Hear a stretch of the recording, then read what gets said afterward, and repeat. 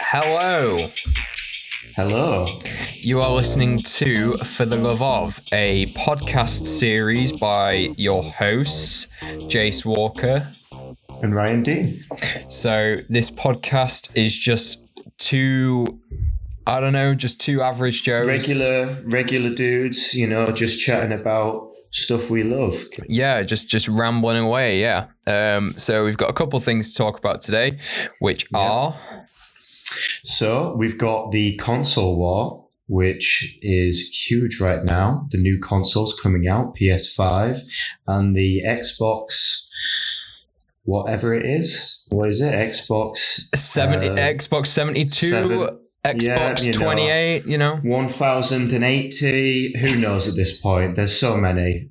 Anyway, the new Xbox against the PS5.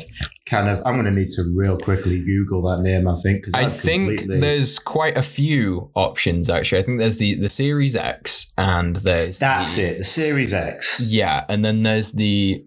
What's it? The Series S? Is that a thing? The Xbox S? Isn't there the Xbox One S? Isn't that or are they doing sort of... They've got the Series X and the... I thought the S already was a thing, and then you've got... Yeah, because usually Xbox do their thing where they bring out the console and then they have the smaller console, which is the exact same thing, but smaller, and that's it. So it's a little bit extra money for it. Yeah.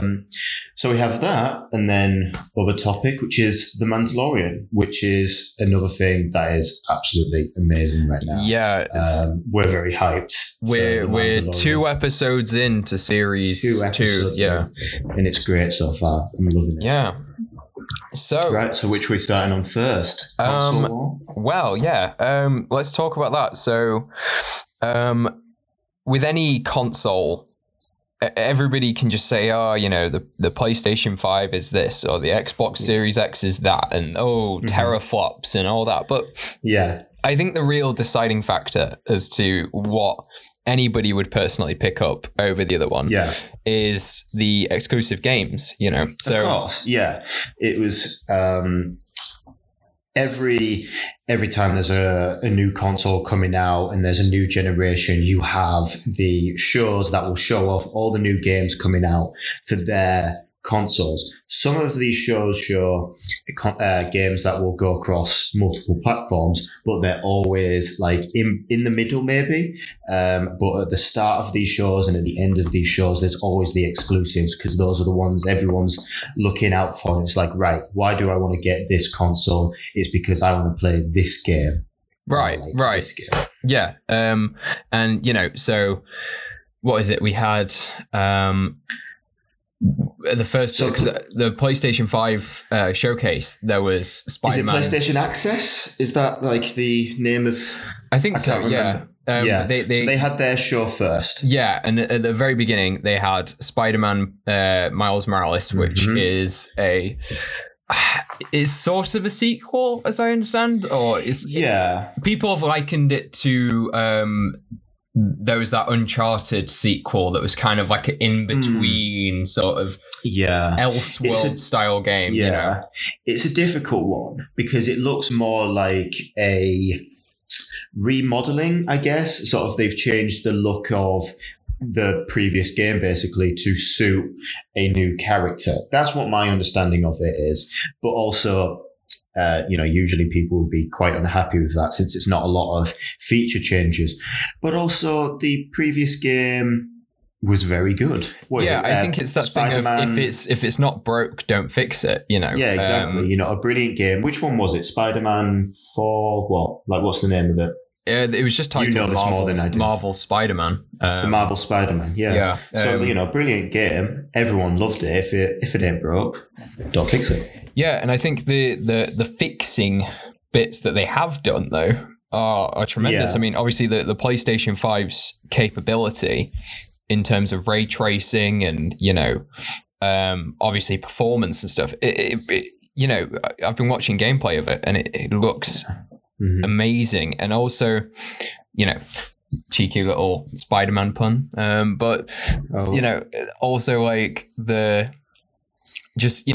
the range of sort of textures they can and shaders they can bring out this time. You know, you've got for the PlayStation 5 for the Ultimate Edition, if you pre-order that, you get the costume from Into the Spider-Verse, which, if anyone's seen that movie, I can imagine a lot of people have. It was quite a successful film. If you haven't, for anyone listening, you have to. Brilliant film. Yeah. One of the best animated films probably this decade. Yeah, totally.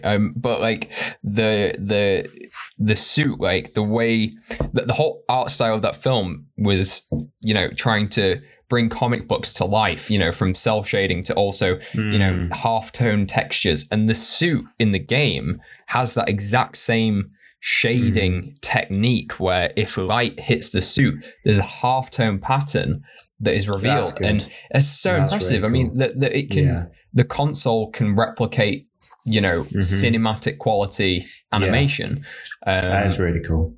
You know, and how they've also managed to, you know, I don't think this is a technical feat, but just pure dedication to their craft. They've paid attention to the animation style of that film and lowered the.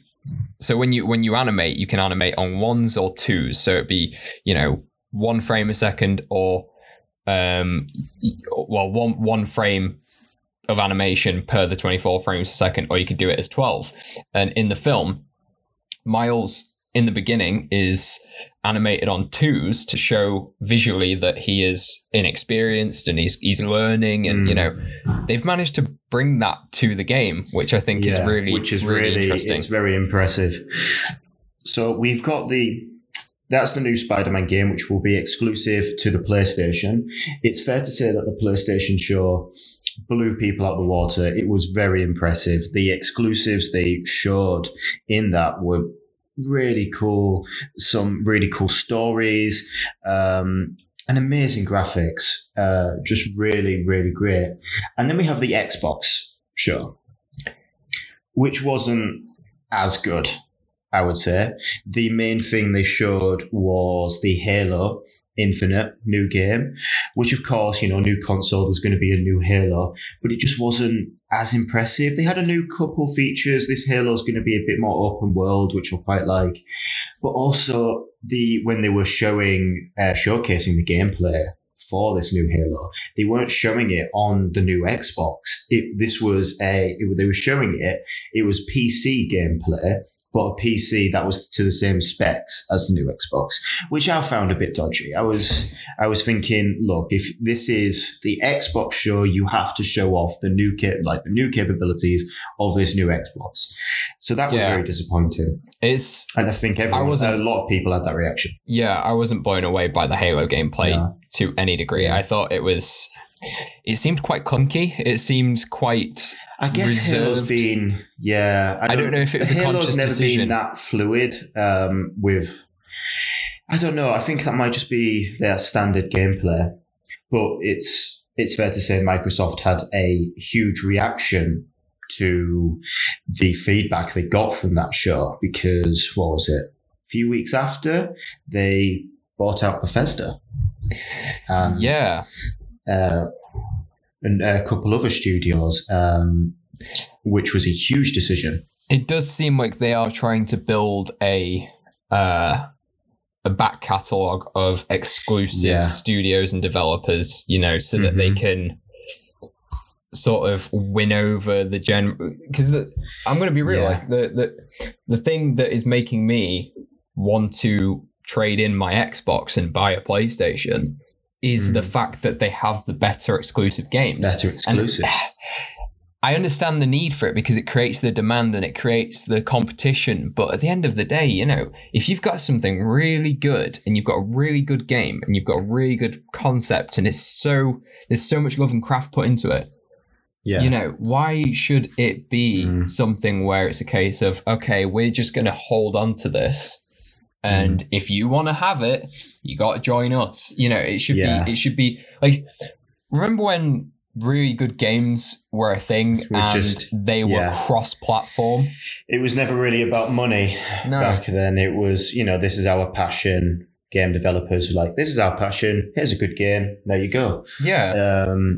But now you have the likes of, well, I guess EA was always around, but still, I think EA is a bad one. But that said, though, if it means that you don't have, because one thing that really bugged me when I was growing up is that, you know, we had a Nintendo Wii, right? You know, and it's like you'd have games that had multiple ports for different consoles. So the one that springs to mind, Call of Duty World at War, right? Yes. The Wii port for that game was atrocious. Yeah, like, I'm not whether surprised. or not it was because the Wii wasn't powerful enough for it, whether or not it was a different developer, I'm not entirely sure what the case was for that. I believe Treyarch did work on it, but I think it would be a matter of the controls, isn't it? It's really hard. But also with the you know, or another example would be like, you know, movie tie-in games, for example. Like I had Transformers, the second game, like for the movies. Yeah. The Xbox port, because I got that later when I had an Xbox. The Xbox port had like a team deathmatch function. You know, it was like a first person. It was like a third person shooter in a way. Yeah. The Wii port was strictly a platforming side scroller. Right. Because they had to adapt it to suit the Wii more. Yeah, but you have different developers working on it. Similarly with the Andrew Garfield Spider-Man game, the first one, the Nintendo Wii port had no free roam. It had no open world, like basically no web swinging mechanic, strictly just combat. You know, and it's like, yeah, and people had to. What was the Nintendo? Was it the Wii U, the one that was the handheld? The Wii U. Yeah, that was a handheld Nintendo Wii. Yeah, I think so. They had to wait until that came out. That had a bit more graphical punch and a bit more power to release the main port of the game. Yeah, it's also a matter of controls, isn't it? Yeah. It makes a lot of difference. I'm so glad those days are over. But yeah, Microsoft buying Bethesda and a few other studios out for $7.5 billion. And that's basically a move from Microsoft being like, right, we need to get some good exclusives in. And if we can't make them, let's just buy them. Yeah. That's the thinking behind that, in my opinion. If I were Square Enix right now, or Crystal Dynamics, those two developers, I would definitely seek some kind of exclusivity payment, because have you heard about the Avengers game? The game has cost Square Enix and Crystal Dynamics 68 million in losses because it only sold 3 million copies. So if I was go on. Sorry, if I was a game developer, I would just, you know, I would be crying at really that. Bad. I remember when the trailer came out, and it was never going to be amazing. I think everyone knew when they saw that Captain America. Right? That for me did it. I was like, as soon as I saw how they had made the Captain America and how he kind of had a dad bod, which I was like a bit like, his chest was like really big. And I was like, that character design seems off. And the 4 they had wasn't the 4 people loved from the films, like the jokey one. It was the classic comic one, which some people like. I personally like the more jokey 4, not the you puny humans sort of thing. I don't like that 4. That 4 annoys me. But it was all those character designs in the trailer that we saw, which just, it seems like that game was doomed for failure. As soon as the game trailer came out, I was like, that's not going to go well. Myself, like when the trailer came out, I was like, okay, not going to be my cup of tea, because personally, the Avengers isn't something I think needs a video game. No. I think they were very late in bringing it out as well. Yeah, no, completely. But when the beta came out, I think that for me was when the nail went in the coffin, because the last nail in the coffin. It would drop frames so quickly. It was incredibly just monotonous. I think the only fun characters to, because you know, it's all centered around having characters that have different skill sets and work together, and and the option to go on multiplayer with your friends, pick a character, work together. That sounds fine on paper, but when there's only 2 fun characters to play as out of 6, it's you've kind of got a problem there, you know. And that's not me saying that I don't like the whole Avengers characters or anything. It's just, you know, Black Widow isn't going to be a fun game character to play as when you've just got pistols. You know, they could have been, or you know, there needs to be more done into to make those lower power ability characters more interesting and engaging. Like, don't get me wrong, in terms of the story, her character is quite compelling, but in terms of gameplay, when your only mechanics are guns and grappling onto people, it kind of gets a bit boring. Whereas, you know, Iron Man, for example, you've got the flight, you've got the repulsors, you've got the unibeam, you've got all sorts, you've got hand-to-hand combat. Thor, you've got the hammer, you've got flight, you've got lightning strikes, you know, but the rest of the characters, bar maybe Miss Marvel, who's got, you know, the sort of like stretchy arms and everything. Stretchy arms, like big fists. Yeah, like the rest of the characters, they just feel stale. Like the blueprint for that game for Captain America should have been the Captain America game that came out alongside the first film. That game was fantastic. It was like the Arkham Asylum, but for Captain America. It was like you had a really good combat mechanic that was better than the Arkham version. Like I think it was better than that because it was less based on dodging and timing and more based on sort of range and, you know, sort of like quick reaction time, you know, so which made it really engaging. Like, you know, like you almost had a counter for when they were going to strike, rather than the sort of like Arkham style. Oh, okay, little thing goes off, an attack is coming. You literally had a timer saying, right, it's imminent, and you've got that reaction time to fight back. And also just, you know, the mechanics with the shield, and it was so good. It was such a good game. Like, I missed that game. I want another one. Yeah. See, now with all these sort of games coming out and they're exclusive to like Xbox or PS5, I'm kind of glad I'm a PC player.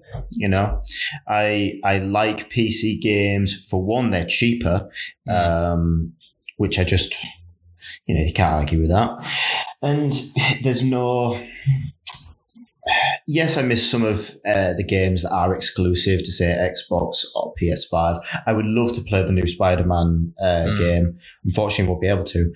But yeah, as a PC gamer, I sort of like look on the console war and I'm like, oh God, are you guys still going at this? Because there shouldn't be. There should be a cross-platform. It shouldn't be this game's exclusive to this console and this. You know, it just makes it. The divide is just dumb, and it's taking games are supposed to be fun. Yeah. And there's this needless division, stopping players from playing with other players. And it just seems weird to me. Yeah, it's, I don't know. I mean, I suppose that's why what's really nice is that, like, you know, small developers, you know, like Among Us, for example, like, you know, you've got that on your mobile, you've got it on your laptop, and it's interconnected. You can play with people that are using it on their phones. You can play with people that are using it on their laptops, and it's no big deal.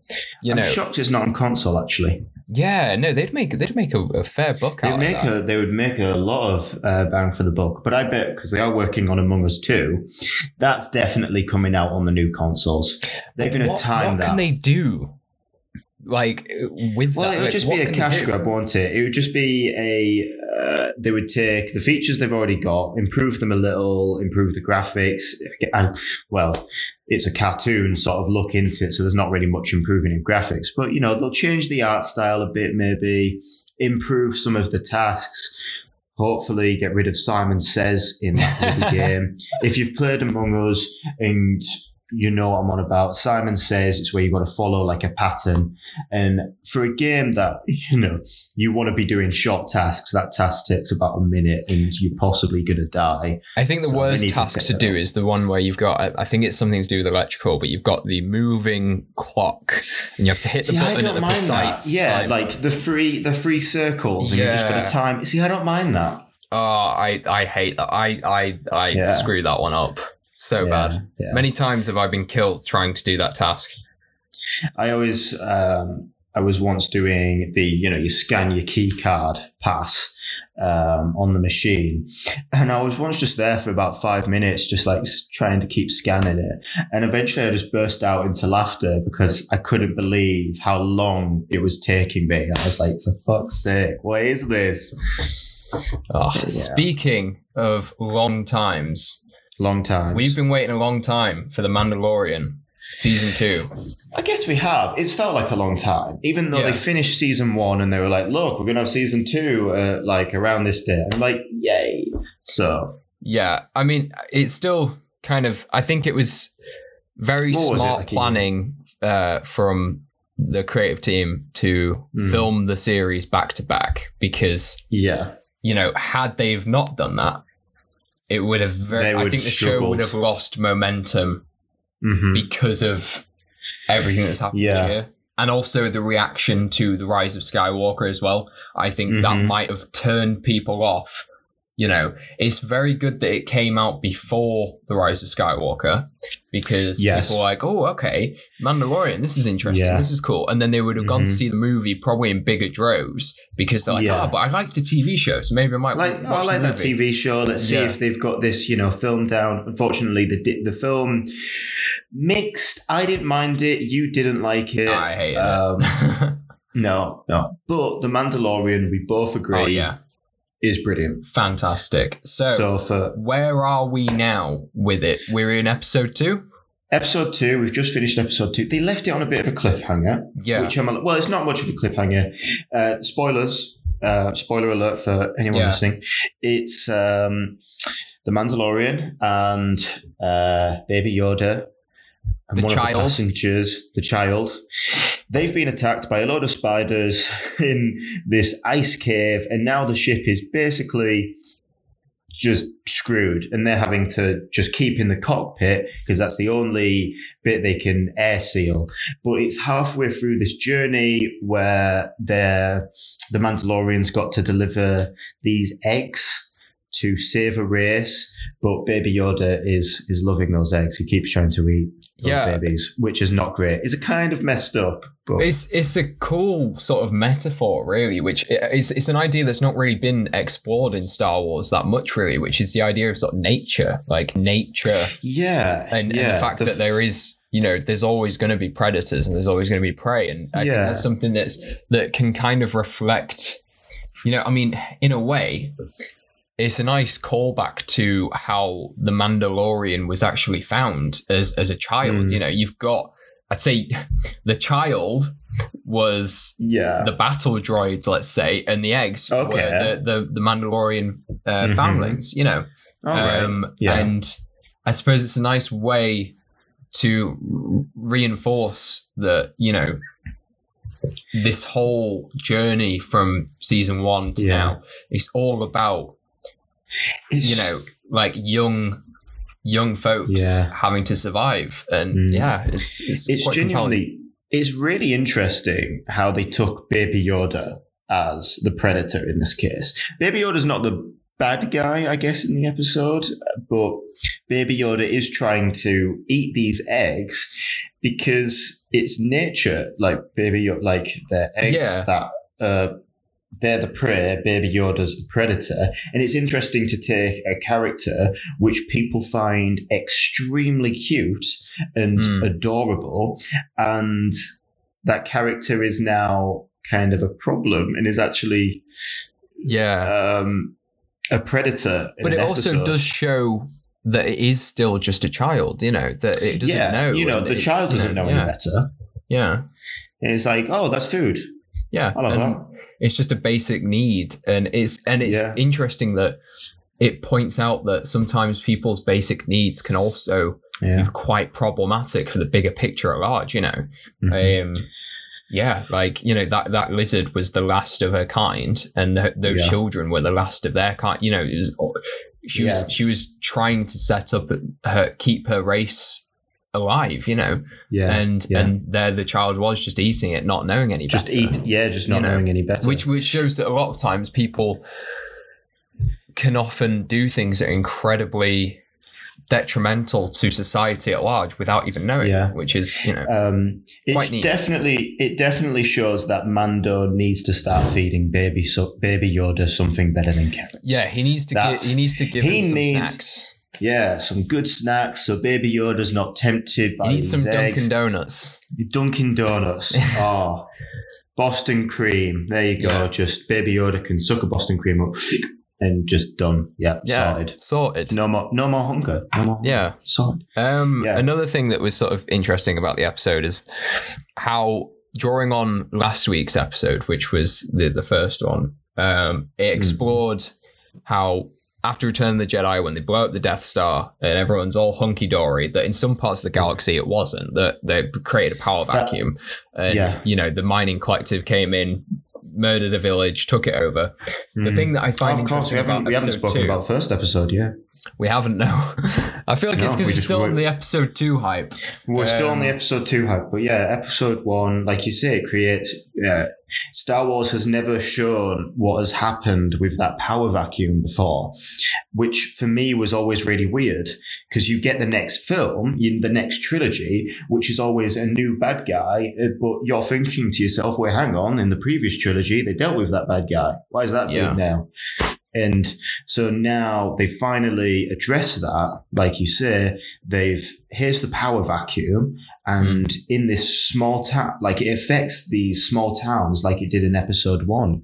You have a small town, a mining collective comes in, murders everyone, which is really bloody dark for first episode, but fair play to Jon Favreau for going for it. And it's what's nice that they carried over from that episode 1, like that idea, is that you know, when the rebels turn up, or the New Republic, shall we say, because it's that era now, when they turn up to hunt down the Mandalorian and eventually rescue him at the end, they don't help him. They're not like, oh, okay, we'll fix your ship. They're like, just stay off our territory, like just keep your distance. And I think that was really interesting, because they're framed as the good guys through and through in Star Wars. They're not. They're kind of just They're kind of just being dicks, you know. Yeah, so, they're kind of just there. They're like, you know, they're police, aren't they? You know, they're there to keep order.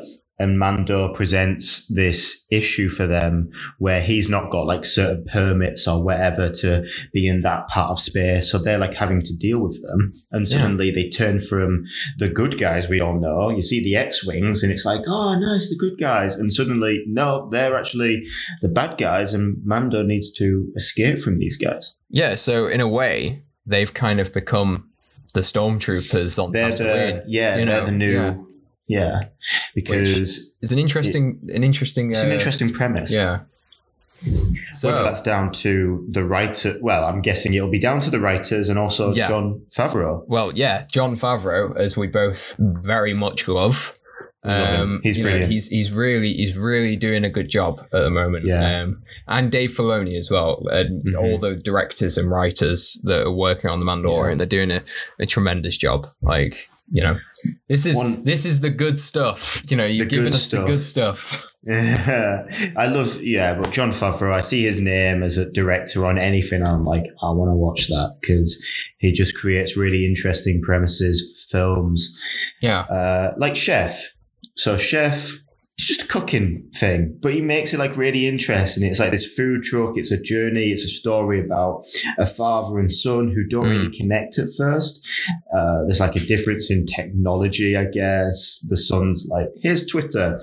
And Jon Favreau's character's like, I don't know how to use Twitter, and gets into an argument like randomly and doesn't mean to. But it's there's those sort of premises that are really nice. Yeah. And what's really neat about that approach, and, you know, the way they learned to cook from Roy Choi for the movie as well. So for him to turn around and go, well, hang on, how about I make a cooking show out of this as well? So the folks at home can cook the dishes I cooked in the movie. Like that's so good. Like, you know, like the Cubanos grilled cheeses. Those are gorgeous. Oh, they look so good. Amazing. Got to make those. You've made them. I've made them. They're awesome. Because he goes into detail, him and Roy, isn't it? Yeah, it's Roy. Yeah, yeah, and they go into detail about like all the ingredients you need, and they do the full sort of chef breakdown and cook the recipe. But it's not like it's professional, but not formal. Yeah, it's like you're hanging with your mates, and your mates are like cooking for you. Yeah. Yeah, you know, most episodes he meets with people. He had Sam Raimi, another director you love. I had him on one of the shows. He goes to meet other chefs who would have been a part of the film as well, which I find really interesting because in the film he goes to different places, different cafes, restaurants that sell these really cool foods, and you're like, I wonder if that place is still running, you know, if it's like the same people behind it, and they are. Like the people he sees in the film, quite a lot of them, they're not actors, these are actual chefs that he's meeting with, and it just so happens that they're in the scenes giving Jon Favreau's character like food to help with the food truck. Honestly, like, if you're listening to this, Jon Favreau, we love you. We love you. Here's something we should talk about. Speaking of characters, this is a personal thing that I was like thinking about the other day when I actually rewatched Chef. You have Scarlett Johansson, and what's Jon Favreau's? Sofia Vergara. Yeah, so they're two beautiful women. No question. I always, no offense to Jon Favreau, he's punching above his weight, I feel, in the film. Do you think, is that like a fantasy or something? I don't want to say fantasy, but it's like he's got two beautiful women who are love interests in this film. And I'm like, Jon Favreau, have you used your director's, your writing power here to have your character be? I mean, we're not accusing you of anything, John, but fair play. Fair play, you know, your girlfriend in the film is Scarlett Johansson, and your ex-wife, also very pretty, Sofia Vergara. Yeah, I always forget the name. Fair play. Who I believe is married to the guy who played Flash in the first Spider-Man movie. So. Yeah, it's a small little circle he's got. Indeed, yeah. Oh, because now Flash from the first Spider-Man film, he's like really buff. Like he was a Deathstroke in Justice League as well, I believe. Yeah, was he? Yeah, in the after credit scene. Oh, yeah. Well, he was supposed to have a bigger role in the Snyder Cut, which, as we know now, is actually a thing and is happening. But that may end up being that's going to be great. That may end up being another episode that we talk about, perhaps, when it releases. Oh yeah, which is only 3 months away. Ooh, so that's going to be really good. Yeah, that'll be very good. So, I suppose that basically wraps everything up. Those are the two things we have loved. Yeah, Mandalorian. We kind of love the console. We love to see it. We love to see it. Yeah. We love to watch all the drama. It pushes out new games from developers that always want to beat the competition. And even though, it's caused a bit of a division, which I don't like, you do have some absolutely incredible games coming out of there. And it's going to be amazing to see how they develop and if they're any good. Yeah. So... that has been For the Love of the Console War and The Mandalorian. Featuring Chef. Featuring Chef Jon Favreau. Hi, John. No, I'm joking. I wish. So we will be back same time next week with more exciting stuff to talk about and maybe a guest. So stay tuned. Keep your podcast services open, your Spotify's, your iTunes's, your SoundClouds, wherever you listen to podcasts. Yeah, we both hope you're all safe. You're doing well with the new lockdown in, and hope you're all keeping safe. So, goodbye for now. Take care. See you guys later. Next week. Thank you very much.